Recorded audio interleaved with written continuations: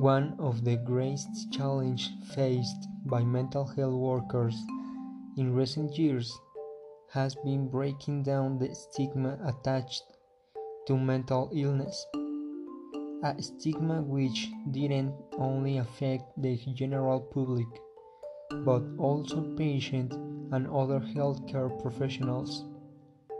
A patient's reluctance to admit to suffering from a mental illness a mere 50 years ago is hardly surprising when you consider the treatments that were available at that time, such as electroconvulsive therapy, in which the patient was strapped down and electrocuted, very much akin to a less deadly version of the electric chair. Going back slightly further to the 1940s and 50s, and the treatments got even more barbaric. The frontal lobotomy involved destroying the part of the brain which was thought to be responsible for the illness in question. These were commonly performed on patients suffering from schizophrenia, and while the delusions were often cured, the patient was left without full brain function. The lucky ones were just sent to an asylum to live like a prisoner, out of sight and out of mind. Fortunately, within the last 50 years, mental health has undergone major change and now offers a variety of therapies for those suffering from a condition. Most large hospitals will have an in-staff psychiatrist or treat patients or to refer them to a psychologist, who by therapy will help the patient release the cause of their problem. However, one does not need to go to the hospital to consult a mental health professional. If someone suffers from a minor mental health problem, such as a panic attack or a particular phobia, they are just as likely to find the help they need or the high street.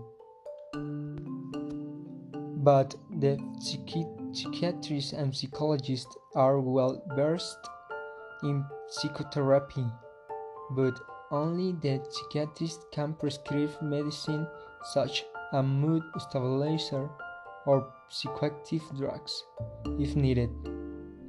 In recent years, creative therapies like music, color, or dance therapy have also proved successful for certain conditions. Art therapy, for example, has proved effective in the treatment of patients with dementia. On the face of the matter, it appears that the nation's mental health should be better than ever, but as time changes, so do the conditions which appear. Post-traumatic stress disorder (PTSD) was unheard of 30 years ago, but now poses a major problem for soldiers returning from war or witnesses to major accidents. This does not necessarily mean that this is a new disorder, but rather that a name can be given to a condition which has been around for hundreds of years.